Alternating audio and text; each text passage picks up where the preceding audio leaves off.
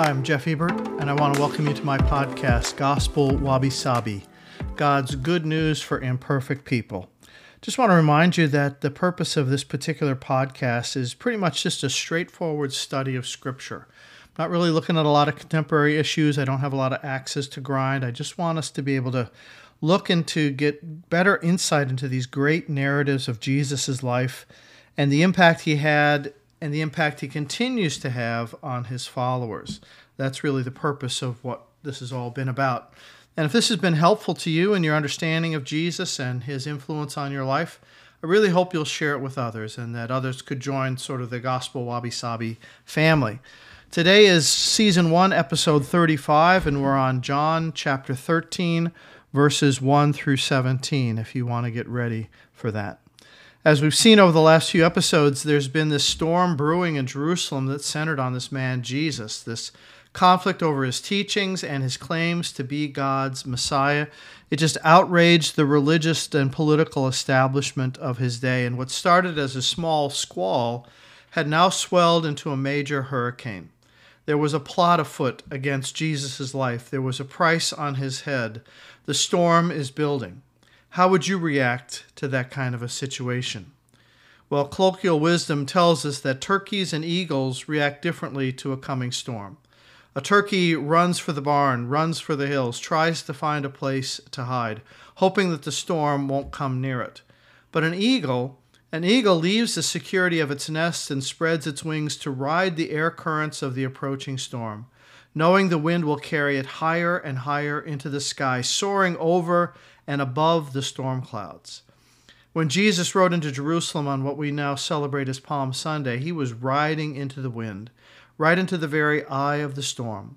The swelling crowds laid branches for him on his path, clamored for Jesus to create an even greater spectacle, but Jesus chose a different path. He chose to invest the last hours of his life into a time of special intimacy with his closest followers, and they gathered in secret in a prearranged upper room hiding place. In John's Gospel, he leaves out all the intrigue that went into arranging this place, code words, secret collaborators. John also doesn't give us any details about the institution of the Lord's Supper, the breaking of the bread and the drinking of the cup at the end of the Passover meal. You have to go to the other Gospels to get those great details. John does give us one thing not mentioned in the Synoptic Gospels, and that's the washing of the disciples' feet.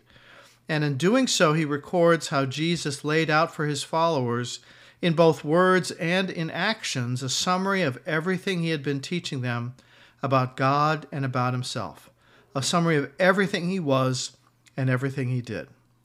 So let's read John 13, 1 through 17.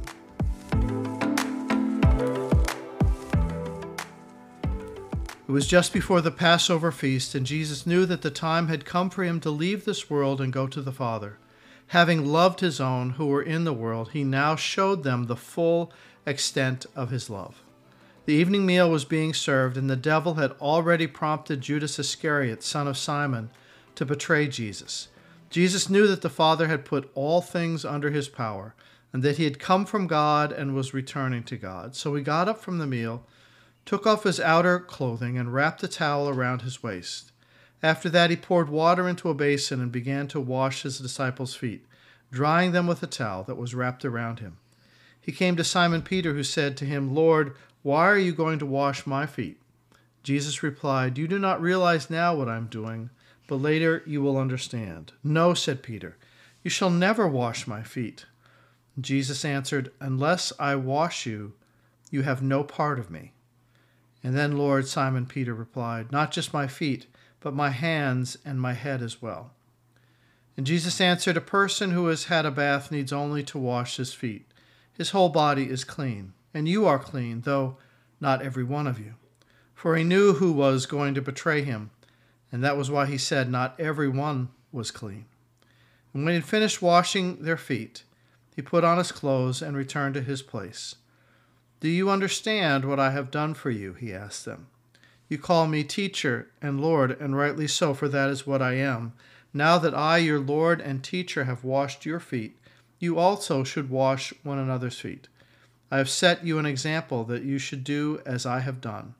I tell you the truth, no servant is greater than his master, nor is a messenger greater than the one who sent him. Now that you know these things, you will be blessed if you do them.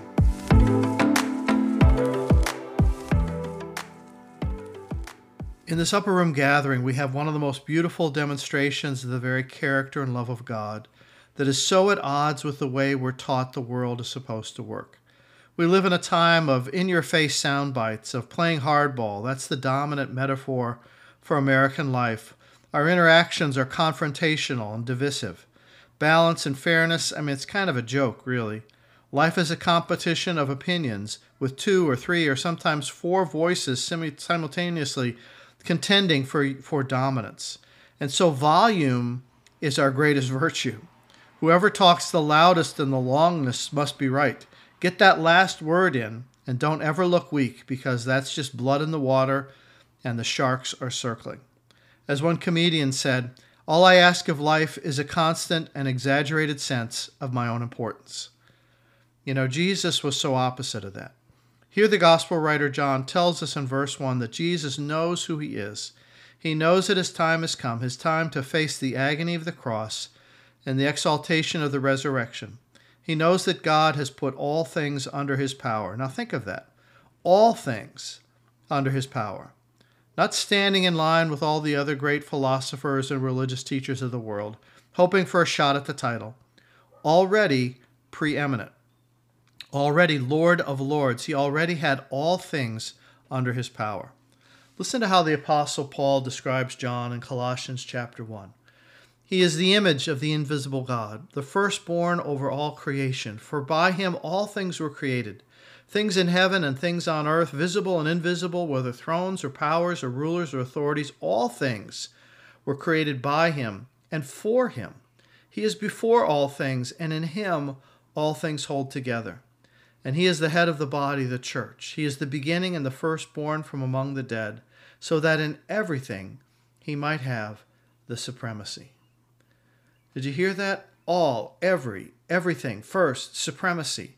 Jesus had it all in the upper room and was ready to lay it aside so soldiers could shred his flesh with whips and pierce his hands and feet with nails.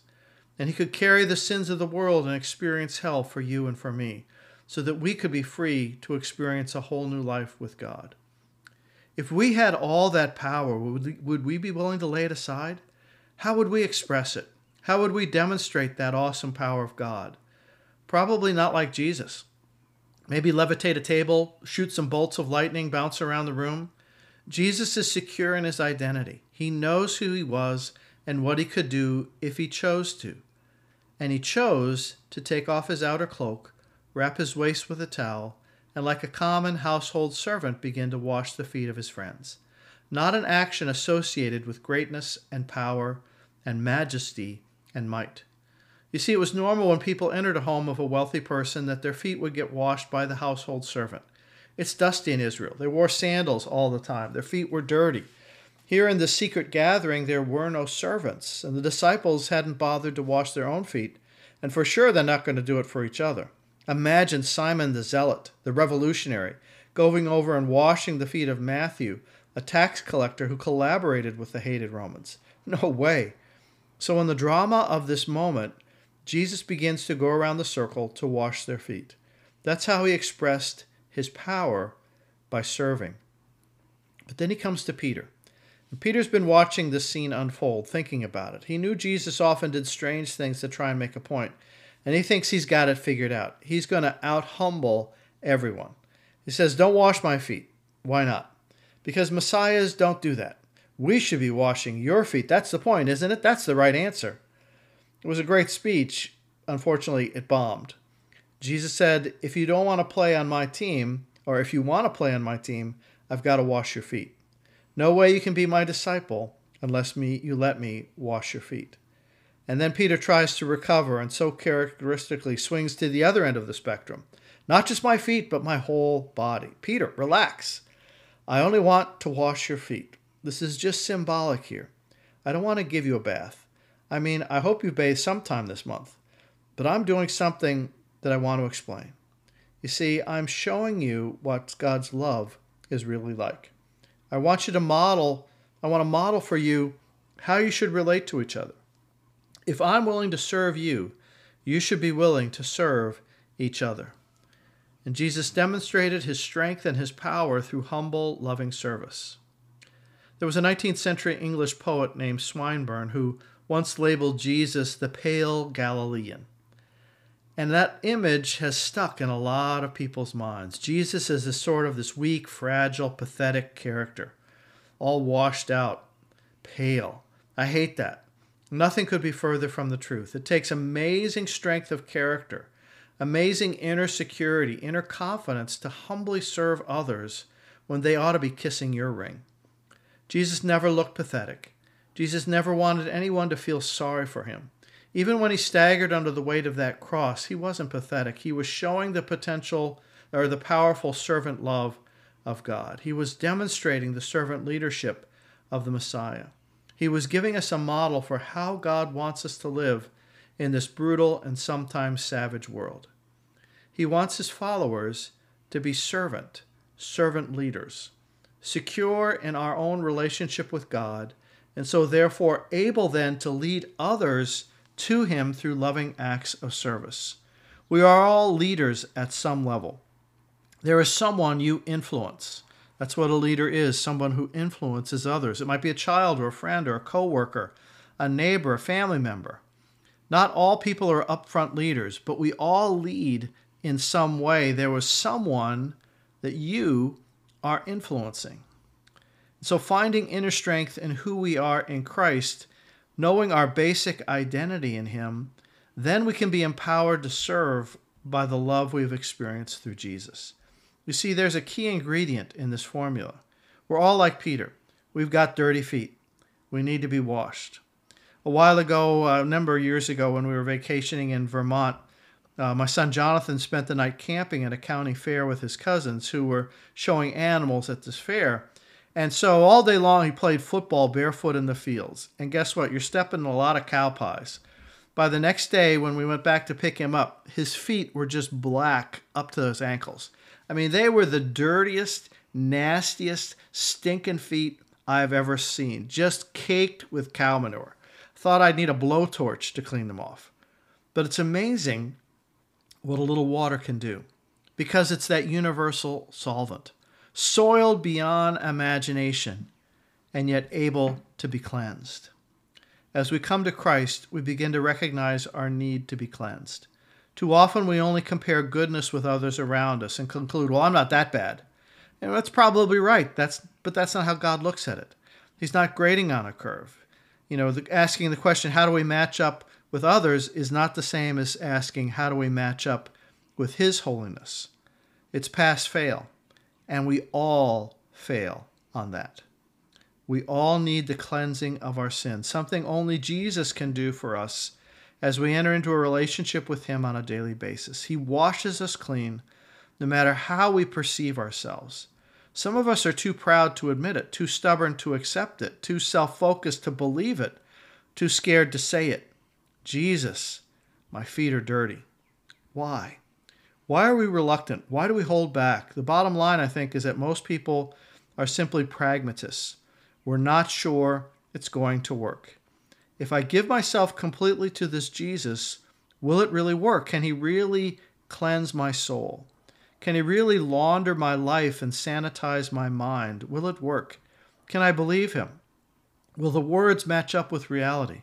It's like the guy who spilled food on his suit while traveling out of town on business, and he sees this laundromat with the sign, 1 hour dry cleaners. So he takes his suit in and says to the clerk, I need this back in an hour. And she says, I can get this back to you until the day after tomorrow. He says, I thought you did dry cleaning in an hour. And she replied, no, that's just the name of the store. So the words didn't match up with reality. Is this love of God for me real?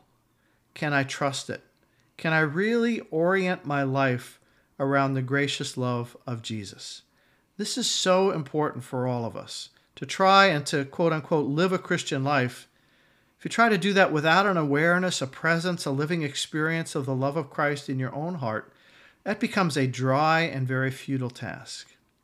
Brennan Manning, who once led a retreat weekend at our church in New Jersey, and has written some great books about his own struggles for acceptance as a priest who became a Skid Row alcoholic and, struggled with recovery, but rediscovered this intimate love of God. He says this, "To me, it's more important to be loved than to love. When I have not had the experience of being loved by God just as I am and not as I should be, then loving others becomes a duty, a responsibility, a chore. But if I let myself be loved as I am, with the love of God poured into my heart by the Holy Spirit, then I can reach out to others in a more effortless way. When I really know that I am loved, then I can love. When I have been served by Jesus, then I can serve." A 3rd century Christian leader named Origen once wrote this prayer. He said, "Jesus, my feet are dirty. Come even as a slave to me. Pour water into your bowl. Come and wash my feet, for I long for your companionship." Folks, we need the companionship of the living Christ before we can turn around and touch the world. But that's about the only qualification we need. Just give to others what God has given you. Jesus says, "Model yourself after me. As I have loved you, love. As I have served you, serve. As I have led you, lead." And it is in this kind of servant mode that we will have our greatest impact for the Lord. It is this kind of servant mode that where the words of the gospel become real. What does it mean for us to model that kind of servant heart in the way that we live? Well, first, it's non-condescending. Not even sure that's a word, but I think it is a good one. Brennan Manning told this story once. He said when Brennan was waiting to catch a plane in the Atlanta airport, he sat down in one of those many places where usually black men shine white men's shoes. You know what I'm talking about.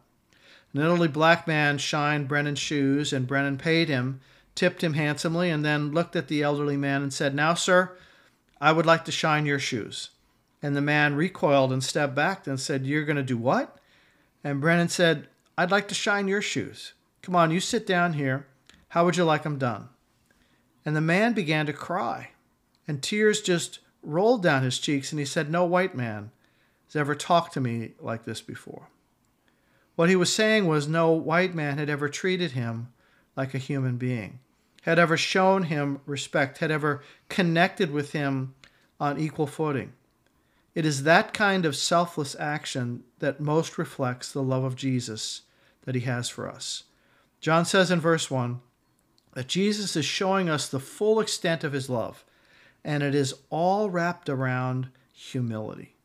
People who get pushed out of shape when they have to serve, make a big deal out of it, stooping to help, stooping to your level. Oh boy. Reluctantly washing feet? I don't think so. Parents stooping to play with a child, feeling like it's a big deal to do something on a child's level. Sam Shoemaker once said, "The pious who stoop down in a slumming kind of way to the orbit of pagans and sinners will never reach them." Let me say that again. The pious who stoop down in a slumming kind of way to the orbit of pagans and sinners will never reach them. So non-condescending. Secondly, low profile. Not looking for attention, that you can survive without getting the credit. Just do it because that's who you are. You see a need and you go for it. You just do it without waiting for recognition. A while back, I was having breakfast meeting at the diner that was across the street from my church with a church member, and we saw some guys coming out of the church that was across the street after their men's small group Bible study that morning. They were coming over to the diner to have breakfast, and I watched as they stopped and just started to pick up trash that had blown onto the church property. It's not their job. Nobody asked them to do it, but they got their hands wet and dirty. Nobody was going to say thanks to them for cleaning up the church, but it was just natural for them to do it because they had servant hearts. Third, sense of vulnerability. Later in verse 21, Jesus was exceedingly sorrowful. He was troubled in spirit. He didn't hide that from the disciples. He showed it. I love the fact that he was vulnerable. I'm hurting. I'm hurting. Jesus let them know that serving sometimes hurts. Parents and children, sometimes children grow up believing that their parents are superhuman, that dads will never cry or never make a mistake. Grow up thinking, I could never do that. And that's how real bad stuff happens when they don't understand that adults make mistakes. And so we have to admit that to our kids and say, I'm sorry. I blew it with you. I made a mistake. Is that weakness to admit you made a mistake? To say I made the wrong decision? Sure, you can go out tonight. Get in by 9, but you can go out. There's a church in Santa Fe, New Mexico that has a hand-lettered sign hanging over the only door into the sanctuary that reads, Servant's Entrance. There isn't any way in or out of that church except through the service door. That's for us. Means that not always being noticed or appreciated. Great people aren't always famous people. The good that you do is not always welcomed. You can tell whether you're becoming a servant by how you act when people treat you like one, when they take advantage of your good heart, when you are overlooked, when you are serving and you're not recognized, when nobody says thank you and you're not appreciated. That's how you begin to know whether or not you've actually got a servant's heart. Remember, there was another whose feet Jesus washed that night, and that was Judas. Can you imagine the feelings going through Jesus' heart as he sets the bowl down in front of Judas? I'm not going to wash your stinking feet. You're going to betray me. Probably he was tempted to say, to hell with him. I'm so glad Jesus doesn't say that. Being a servant leader like Jesus means having a willingness to risk, to stick your neck out, not just to play it safe. Last episode, we were sort of challenged to take up our cross and follow Jesus. Today, the challenge is to take up your towel and serve like Jesus. It might be easier to make some grand sacrifice than to daily model and live out the humble, loving servant heart of Jesus to those around us. Come, get washed, but then come, take up your towel and serve, because that's the heart of God's good news, God's wabi-sabi. Amen. Have a great week.